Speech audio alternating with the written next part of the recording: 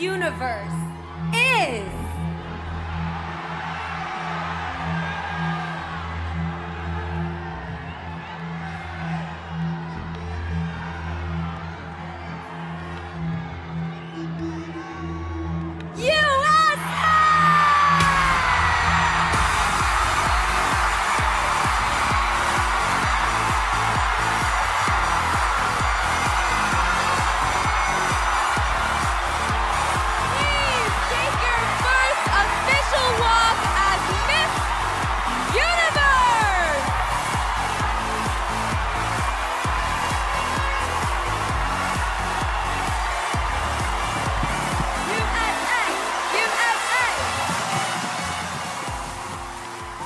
Miss Universe R'Bonney Gabriel arrived in Manila at the Ninoy Aquino International Airport amid a throng of fans and supporters. The Filipino-American fashion designer flew in here as a special guest at the coronation night of Miss Universe Philippines. More details in this report. It is day one. Miss Universe 2022 R'Bonney Gabriel is back in the country for the first time since winning the crown earlier this year. Gabriel arrived at Anaiya on May 10 and was welcomed by her Filipino relatives, including her dad Remigio Gabriel. It's been 5 years since the half-Filipino, half-American beauty queen and fashion designer last visited the Philippines, her father's home country.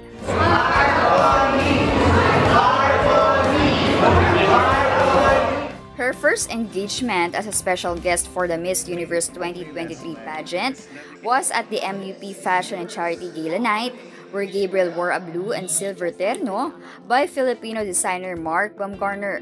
I'm so excited to be in the Philippines. I have been waiting to come to this beautiful country. It was amazing. The fans were super energetic, got to take photos with a lot, and there was this one really sweet girl that sang the Star Spangled Banner. I was not expecting that, so that was really cute. In her speech, Gabriel mentioned that the Philippines is one of her most favorite places to visit because Filipinos are so welcoming, charming, funny, and have the best hearts. But on her second day in the country, Gabriel says she learned another admirable thing about Filipinos, which is our incredible sense of strength and courage. This, as Gabriel mentioned, met young patients undergoing cleft surgery with the help of the Smile Train organization. Smile Train is really cool. They're a very impactful organization because they perform cleft-based surgeries for those in need. So I'm gonna meet the patients, meet some of the kids and the family, and spend some time with them. Gabriel watched a 6-month-old child undergo surgery for double cleft, after which she earned even greater respect for Smile Train, their parents, and the Filipino people in general. I mean, I just can't imagine the strength and courage that it takes, the family, the mothers, and the kids. So I commend them all, have a lot of respect. I'm just thankful that I got to be a small part in their experience. Following Saturday's coronation night, R'Bonney Gabriel is set to spend a few more days in the country to reunite with more family members, participate in more charitable causes, and experience more of what makes her Filipino roots unique. She's a title holder of many firsts and aims to elevate Filipino and Asian American representation in the pageant world. She is the first Filipino American to win both Miss USA and Miss Universe, and she is the CEO of her own sustainable clothing line. Joining us now in New York for Thought Leaders, please welcome Miss R'Bonney Gabriel. Good to see you, R'Bonney. How is it going? Hello, thank you for having me. It's going well here in New York. Well, how are you feeling ahead of your Philippine visit? We're all looking forward to that. You're the special guest of the Miss Universe Philippines 2023 coronation night. I am really looking forward to it as well. This is going to be a very special trip. I've been waiting for this to happen, so I'm looking forward to it. I'm very excited about it. I haven't been to the Philippines since 2018, so to come back now as Miss Universe, I know will be such a special experience. 5 years, that's a long time for you not to get back here, and you'll get your fill of ensamadas for sure. Your favorite Filipino pastry. My favorite. Yeah, you know your dad, Remigio Bonzon, often took you on trips back to the Philippines, if I'm not mistaken. What has he said about his roots here and how his journey took him to the U.S.? My father tells me of growing up with his 7 siblings in Manila, Philippines all the time. And, you know, he grew up in church, and that really opened up a world of opportunities. And that's where he was actually had an opportunity of a scholarship. Somebody in church told him about a scholarship to come to America. And my dad was very studious. He was very hardworking, and he was very observant, he said, growing up. So when he found this opportunity for the scholarship, he went full force for it, and that was kind of his ticket into America. He was the first one of his whole family to do so, and that opened the door for his other siblings to come and other people in his family to come to America and just to build that life and, you know, to work hard and work towards the American dream. And his closest to the church also is something that he brought to the US, because your dad and your mom, Dana, got married here in the Philippines. So whereabouts and what stories do they often tell you about kids, about the kids? I mean, you've got 3 other elder brothers of that significant moment in their lives. Yes, my mom had never been to the Philippines before, and she actually went with my dad to get married, and I thought that was so adventurous of her. And she didn't even have any of her family there, but I guess she was just so excited and in love with my dad, and she had a curiosity for life. So she happily got married with all of my dad's side of the family there in the Philippines. And I still look and see that she had 3 wedding dresses, and they had embroidery on them and different colored flowers that my Lola had helped her pick out and sew together. So I think it's so cool to see the differences, because here in America we have a traditional white dress for wedding dresses, and hers is so different, and that actually was a lot of inspiration for me for designs that I've worked on. Exactly, and now you're the girl boss of your own clothing line, and we'll get to that later, but I really loved how you said Lola. Yes. Do you speak Tagalog at home with dad, or Taglish, or English and Tagalog? Well, what's it like?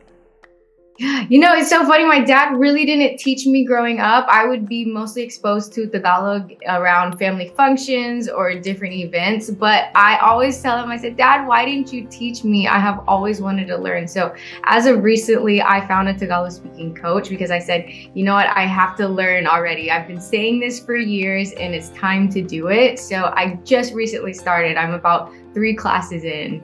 Wow, and how is it going? Madali lang ba or mahirap matuto ng Tagalog? You know, it's going good so far. I'm trying to listen to podcasts every day and just have it exercise that in my mind so I can hear it. And I really need to find somebody here in New York to practice speaking Tagalog to, because I think that's where it will really be set in my mind, and I'll remember things a lot more. Yeah, you're in good company. There's a huge Filipino community there in New York. You're the first Miss Universe winner in an era under Thai owner and Jakapong Jakjura Tatip, the first trans woman to own the Miss Universe organization. You welcome the change, describing it exciting and new. But how are you seeing this bring forth the kind of transformational leadership and force for good that you want to propagate? Yes, talking about change, I think it's the best way to go about change, because it can be scary. It's the unknown. So I just embrace it. And for me, it's exciting to be the first Miss Universe under the new era. And I know there's a lot of changes that are being made, but Anne has allowed me to fully be myself, and she's asked me what my goals are. And I think that's the most important part in order for me to be the most transformational leader possible. So for example, when we did our Asia tour back in February and we visited Thailand, she knows that I'm so passionate about sustainability and in fashion. So she gave me the opportunity to actually speak at a fashion school in Thailand. And the class was all about sustainability, and students came, they were able to listen to me talk about my career, and they also asked questions. And it was opportunities like that I'm so passionate about and I have knowledge about. And it was so amazing that she gave me that opportunity to speak on that.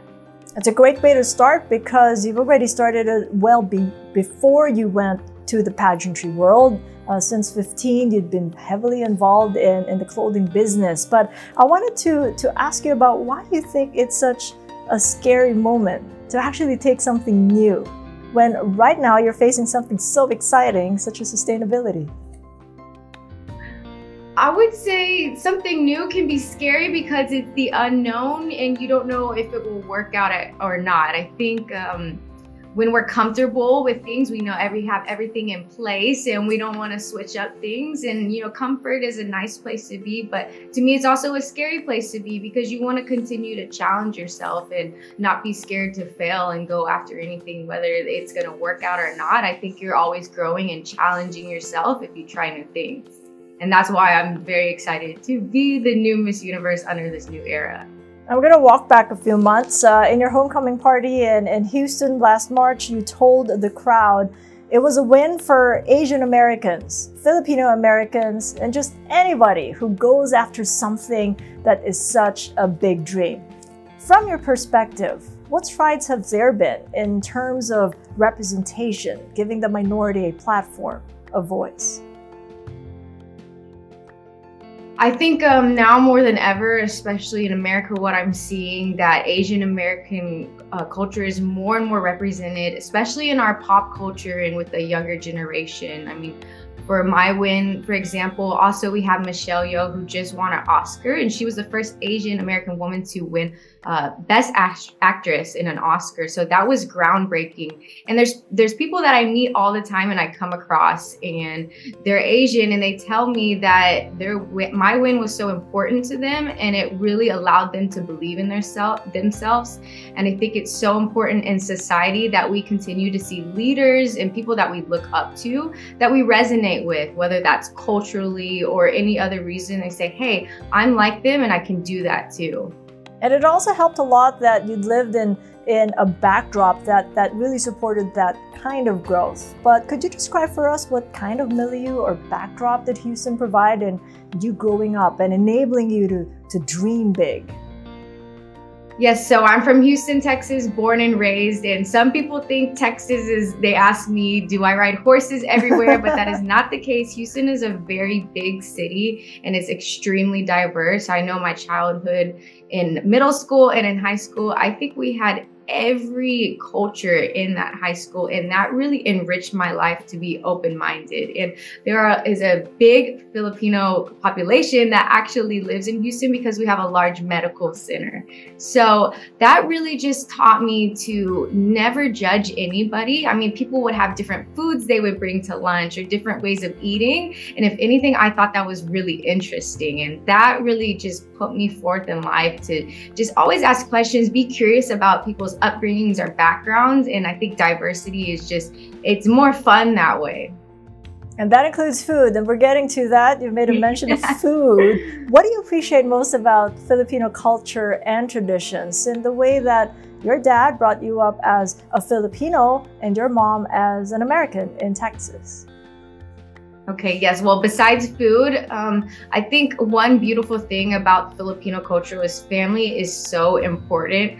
I remember we would always make it a point in the summer to get together with our cousins, no matter where it is, go on a small vacation. And even if we only rented 1 or 2 hotel rooms, we would invite everybody along and we would fit everybody into the hotel room. And some people would sleep on the floor, but we would make it work because we just wanted to be together. And I was blessed to be able to spend a lot of time with so many of my cousins growing up, and even so now, and they're basically like my brothers and sisters.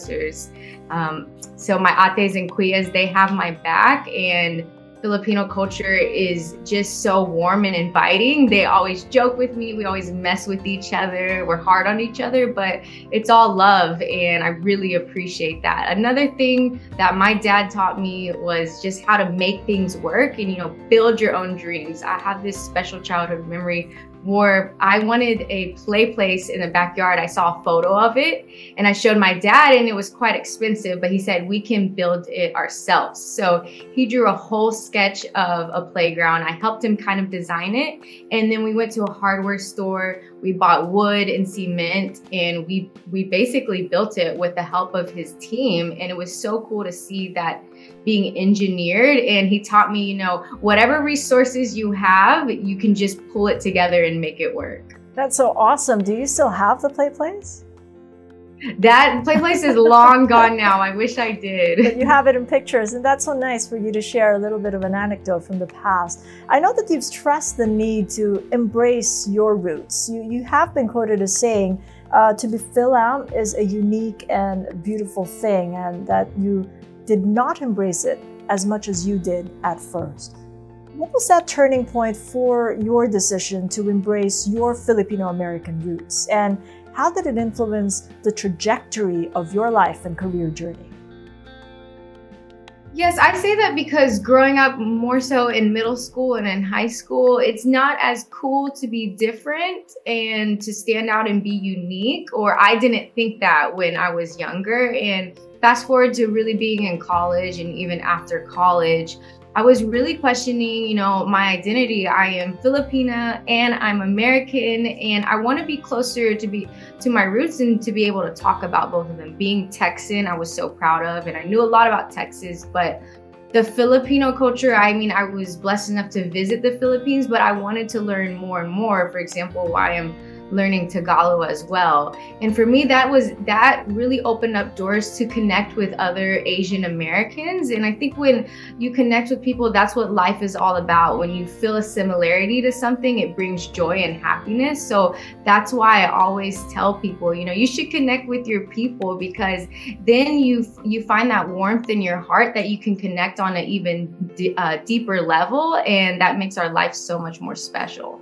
Right, and it's a shared sort of a journey it becomes to be for those folks that you hang out with the same kind of background as you, and it kind of takes away that self-doubt that come alongside the struggle of just embracing your roots. So how did you work out eliminating that self-doubt all throughout your career so far, and how you constantly ensure that you guard against falling back, especially amid all the negativity on social media? For me, self-doubt, it always wants to creep its way back to me. I think it's like weeds, and if you don't tend to the weeds, they will come back. So I have a few different ways I combat my self-doubt. And, sometimes when I'm not feeling 100% beautiful that day or capable, because my mind is telling me otherwise for whatever reason, I have a great support system. I have mentors and I have friends. I love to talk to them, and they'll bring me back up, and they'll remind me of things that I bring to the table that sometimes I forget, and vice versa. I'll do the same for my friends when they're having a really low day or something they didn't go their way, or maybe they had a small failure, and I will be that support system for them. And I think it's that vice versa, and just always having a community and people having your back. We can't go through life alone. We have to push each other forward. So I think that's my recipe to continue fighting the self-doubt whenever it wants to creep back in. Who are your mentors? I have mentors that I've met actually through pageant training. I have a couple of coaches / mentors and now life friends back in Texas, like my speaking coach, my pageant coach that helped me style. And then I have best friends that I grew up with. They're all back in Texas, but we'll hop on FaceTime or do a phone call and just always keep in touch with each other. I've learned being Miss Universe, and my life has basically turned upside down. I always want to keep the people that have been with me since day one to keep me grounded. Well, I would use it to be a transformational leader. As a very passionate designer, been sewing for 13 years, I use fashion as a force for good. In my industry, I'm cutting down on pollution through recycled materials when I make my clothing. I teach sewing classes to women that have survived from human trafficking and domestic violence. And I say that because it is so important to invest in others, invest in our community, and use your unique talent to make a difference. We all have something special, and when we plant those seeds to other people in our life, we transform them, and we use that as a vehicle for change. Now, before being crowned Miss Universe, you worked as a lead sewing instructor at Magpies and Peacocks. This is a nonprofit design house in Houston, and there you taught the survivors of domestic violence and human trafficking and how to sew. What did you come away with this exposure and engagement? Well, through working with women that have been through so many different harsh experiences in life, whether that's human trafficking or a domestic violence relationship, I've learned that a support system is everything. So when I would come in and I would teach them sewing classes, they were basically learning a new skill, and it was putting them in an environment for growth. And knowledge really does equal power. So I would see from day one until the end of our class in week 3 or 4, a difference change when a woman or a person in general just learns something new, because you feel empowered when you realize, hey, I can actually do this. And I also learned, those experiences, people want to relapse and going kind of back to self-doubt. Sometimes we want to fall back into the places we used to be, but it was really hard but challenging and rewarding to just reframe that mindset. And when you just show somebody that they are capable of doing things they never realized through hard work and support, it can really change their trajectory in life. I mentioned earlier at 15 you were already upcycling vintage pieces. I mean, how did that evolve into something that is eco-conscious? I came across the first label that you actually had. It's called Babae Tribe. So you understood Tagalog even before you took on a Tagalog coach, and then into your current sustainable fashion label. Yes, so I was upcycling before I even knew I was doing that. I would get a lot of my clothing from secondhand stores. That's where my mom and I like to shop, and we would take home clothes and alter them to make them fit better. And that's really where I realized that I could make clothes into my own, put my own personality and unique twist on that. And that really inspired me to just start sewing in general. And I enrolled in sewing classes, and fast forward to about, I think, 7 years into sewing, I was in college, and I learned that the fashion industry is actually a large polluting industry. There's a lot of textiles and fabric waste, and I had no idea. So I said, my upcycling, or how I'm taking thrifted pieces, can actually have a deeper purpose, and I can speak on this and educate people, because I think a lot of people are unaware of all the dangers that the fashion industry is doing when it comes to pollution. So that's when I said, you know what, as a passionate designer, let me make this my mission to make fashion have so much more of a purpose. Well, I've looked up your clothing line's online site, and all your offerings are sold out. I mean, was it already like this before, or after your win as Miss Universe? No, that happened after my win. I think a lot of people went to my website and they bought what I had left, so it all sold out. And I'm not able to work on it too much because I'm Miss Universe and there's a lot of duties, but I'm doing what I can here and there to continue building my brand, and I'm just thinking about it every day, 5 years from now, 10 years from now as well. Right, and you do sell sustainable fashion label designs, everything from $38 t-shirts to $850 gowns, all made from recycled material. In terms of profitability though, how profitable has it been after 15 years? Is it turning out to be as financially rewarding as you expected it to be, even well before you won Miss Universe? Well, I've been sewing for 15 years, but I really started selling products on my website and having my business run about maybe 3 years ago. So I would say it was a source of income, but not my only income. I was also teaching sewing classes, doing custom work as well. But I'm hoping to make it more and more profitable as I continue to grow it. Well, I'm going to go back to one of your causes, and that is to fight pollution in the fashion industry, one of the greatest realizations you've had in an industry you love. What are some of the most disturbing realities in the industry that's prompting you to be a part of the solution? Well, for one, I've learned that about 85% of textiles and clothing just gets thrown into the trash, and an even smaller percentage of that actually goes to a secondhand store, about 15%, and an even smaller percentage of that actually gets recycled. So if you think about all the clothing that is made every single day, there's new clothing, there's new pieces and designs every single day, but there's a lot of input, and the output is just filling up different landfills, and I know that it's flooding different markets. If it's not here in America, it's sent somewhere else. So for me, we need to cut down on that pollution, and that's the harsh reality of it. But luckily, I think there's a movement going on in fashion, and it's all about upcycling and sustainability and just raising more awareness of it, where I think people are continuing to talk about it more, because for me, it's my hopes one day that it just becomes the new normal. Amid all that talk and the movement in the industry, you know, some in the fashion industry would argue that it's all about striking a balance between reducing the carbon footprint of your clothing line while focusing on the quality and longevity of your garments. So how are you reconciling these two important considerations for your business?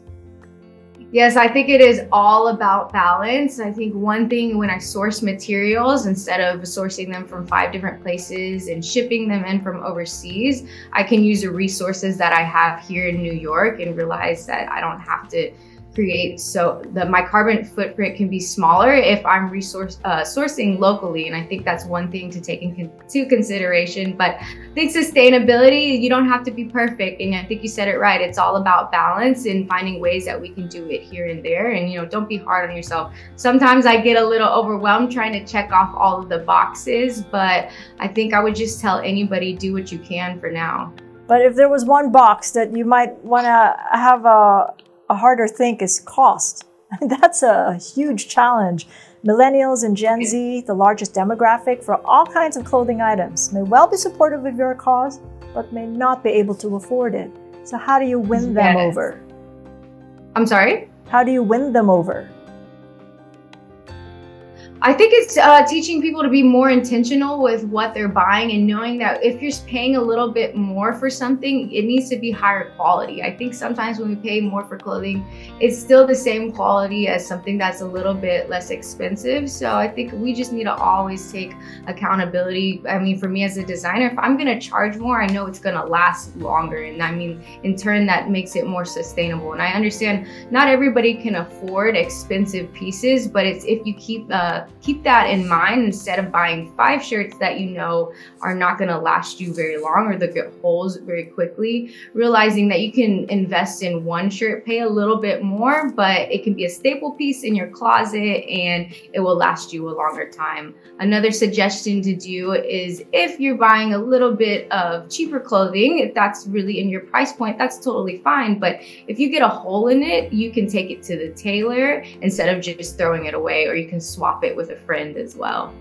That's real good practical advice. What about in terms of labor, better working conditions and higher pay? They're just some of the challenges when you talk about labor in the fashion industry. It's common to employ labor at a low wage, and most of the time it's wage per piece cloth. And that leads to substandard manufacturing practices. How are you addressing this industry challenge with your own? Well, for me personally, right now, I'm making mostly all of my pieces, or I know where they're being made, and I'm sourcing it, whether it's in Houston or here in New York. So I know the people that are making my garments, and it's under fair working conditions. But I think companies, what they're continuing to do, and it's growing, is they're being more transparent, and they're understanding where the clothing is coming from, and checking off the boxes and making sure the garments that their factories are being made in, that there's no child labor, that there's not unfair working conditions. And I think if we actually look into bigger companies and everybody looks into where we are sourcing and where our factories are and how the conditions are, and making sure that we're only working with ethical factories, I think that can make a really big difference. When you look beyond the US, from your perspective, how are you seeing sustainable fashion in the Philippines evolve as you work with the Filipino designers such as Patrick Isorena and Rian Fernandez, among many others? Well, I know Patrick, when he created my Woman on the Moon costume, there was a lot of pieces involved, but he used some recycled pieces, I'm aware. And then Rian, he's all about slow fashion and craftsmanship. So a piece that he's created for me, I have about 3 of his dresses, and those are something that I will cherish and have for the rest of my life. I will probably pass it down to my family, and those are things that will stay with me forever. I would never throw those away. So sustainable fashion can be something that you'll keep forever instead of throwing it away, or looking for different resources that are recycled or more ethical as well. Now, Miss Universe 2023 is going to be the first opportunity that moms and wives can compete as the Miss Universe organization announced significant changes in the candidates' eligibility in 2022. How do you think it's going to influence the way the pageantry is perceived across the globe?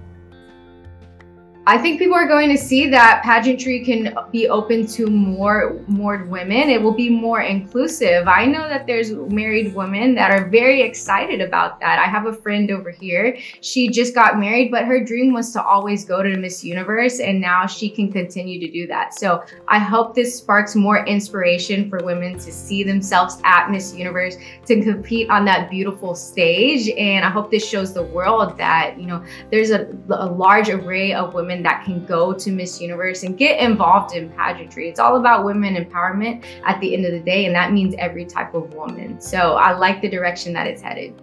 Miss Universe recently made an inclusive change, allowing mothers and married women to compete this year. What's another change you'd like to see and why? For me, I would like to see an age increase because I am 28 years old, and that is the oldest age to compete. And I think it's a beautiful thing. My favorite quote is, "If not now, then when?"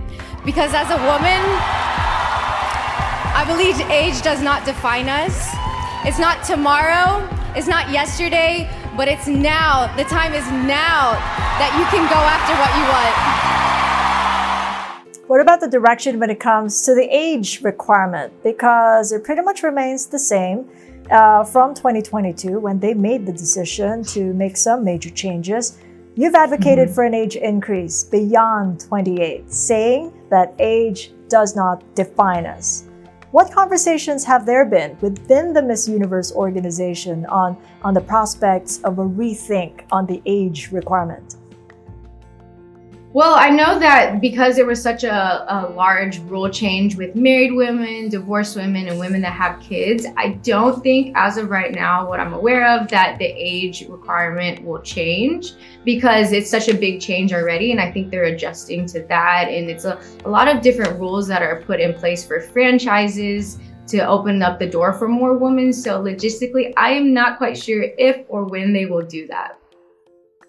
Now, the pageantry wasn't something that you planned for, didn't you? I mean, it's something that was sort of a last recourse. You already joined when you were nearly beyond the age requirement. What made you change your mind? What was the pivot?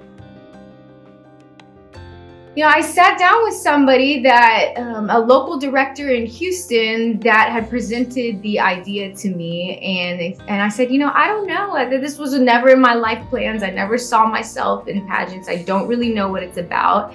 And I don't think I have time. And she gave me two good pieces of advice. And she says, well, you make time for things in life that you want to make time for. And I said, that's a good point, because we're all busy at the end of the day. So if you want something, you'll carve out that time. And then she allowed me to go home and think about it. But she told me, you know, tell me your decision the next day. She said, but I believe you should always give something in life a try once. So when I was going to sleep that night, I was thinking, should I go after this whole pageantry journey? Should I enter this competition or not? I kept having her voice in my head telling me, just try it, go after it in once. I mean, if you don't like it, at least you tried, instead of just sitting back comfortable and having that question of what if. Yeah, but it got you trying more than once. And it had to be 3 times before you won Miss Universe. Yes, 3 times before I won the state level, which was Miss Texas, and then 3 months later on to Miss USA, and 3 months later on to Miss Universe. Well, what does that teach you about resilience? It's a word that you described your dad with, that you learned resilience from him. And it's something that you showed all throughout the pageantry. Though late you may have come, you learned quite well. Yes, I think that is the most beautiful, you know, challenging experience, looking back on being first runner-up 3 times in a row and doubting myself, thinking, you know what, this isn't for me anymore. But I said, let me give it a try one more time. And every time I would fail and only get first runner-up, it really allowed me to take a step back and have the perspective of what can I do better? And every time I would go into a competition the next time, I would be stronger. I would have a better walk, or I knew that I needed to improve my communication skills. So every failure to me was just really an opportunity to improve myself. And I would never let that failure get me down too long. I think the most successful people that I look up to in life, they have failed more times than most other people. I think the more you fail, the closer you are to succeeding something so grand and large. That is so true. And your dad really knew that you would make it, because moments before you were crowned, he was interviewed and he said, she's going to win it. She's going to be Miss Universe tonight. I know. He would say that to me all the time when I was training for Miss Universe. He would come into my apartment and he was always so confident. And there were some days I would think, Dad, you are just so crazy. Like, you have no idea. It's going to take a lot of work. I don't know if I can do it. You just have to put your best foot forward. We will see. But he never had that doubt. It was unwavering and he was always so confident. And that definitely helped pick me back up when I was tired, and that just made me work even harder. And I think everybody should have that confidence in life. You should believe that you can do it without a doubt, no questions asked. So it was great to have him. It helps to have parents who are that supportive. A shot through the moon, I know my kid's gonna make it. But it's that mindset that actually is quite amazing, because you did struggle with self-doubt, but then you had a certain mindset that you carried with you. Not just once, but 3 times. Talk us through that whole journey. Well, I would say the hardest part for me through pageantry was being able to communicate, conduct interviews, speak on stage, or just answer questions. Before I started training, I was extremely shy and at some points introverted. When I walked into a room, I didn't really know how to tell people what I did for a career, what my passions are, or just answer questions. I would just close up. And so I thought, how could I possibly go to Miss Texas or Miss USA or Miss Universe? These women speak so well. But that was the doubt that I learned. If I reframe my mindset, I can stop blocking myself from so many blessings.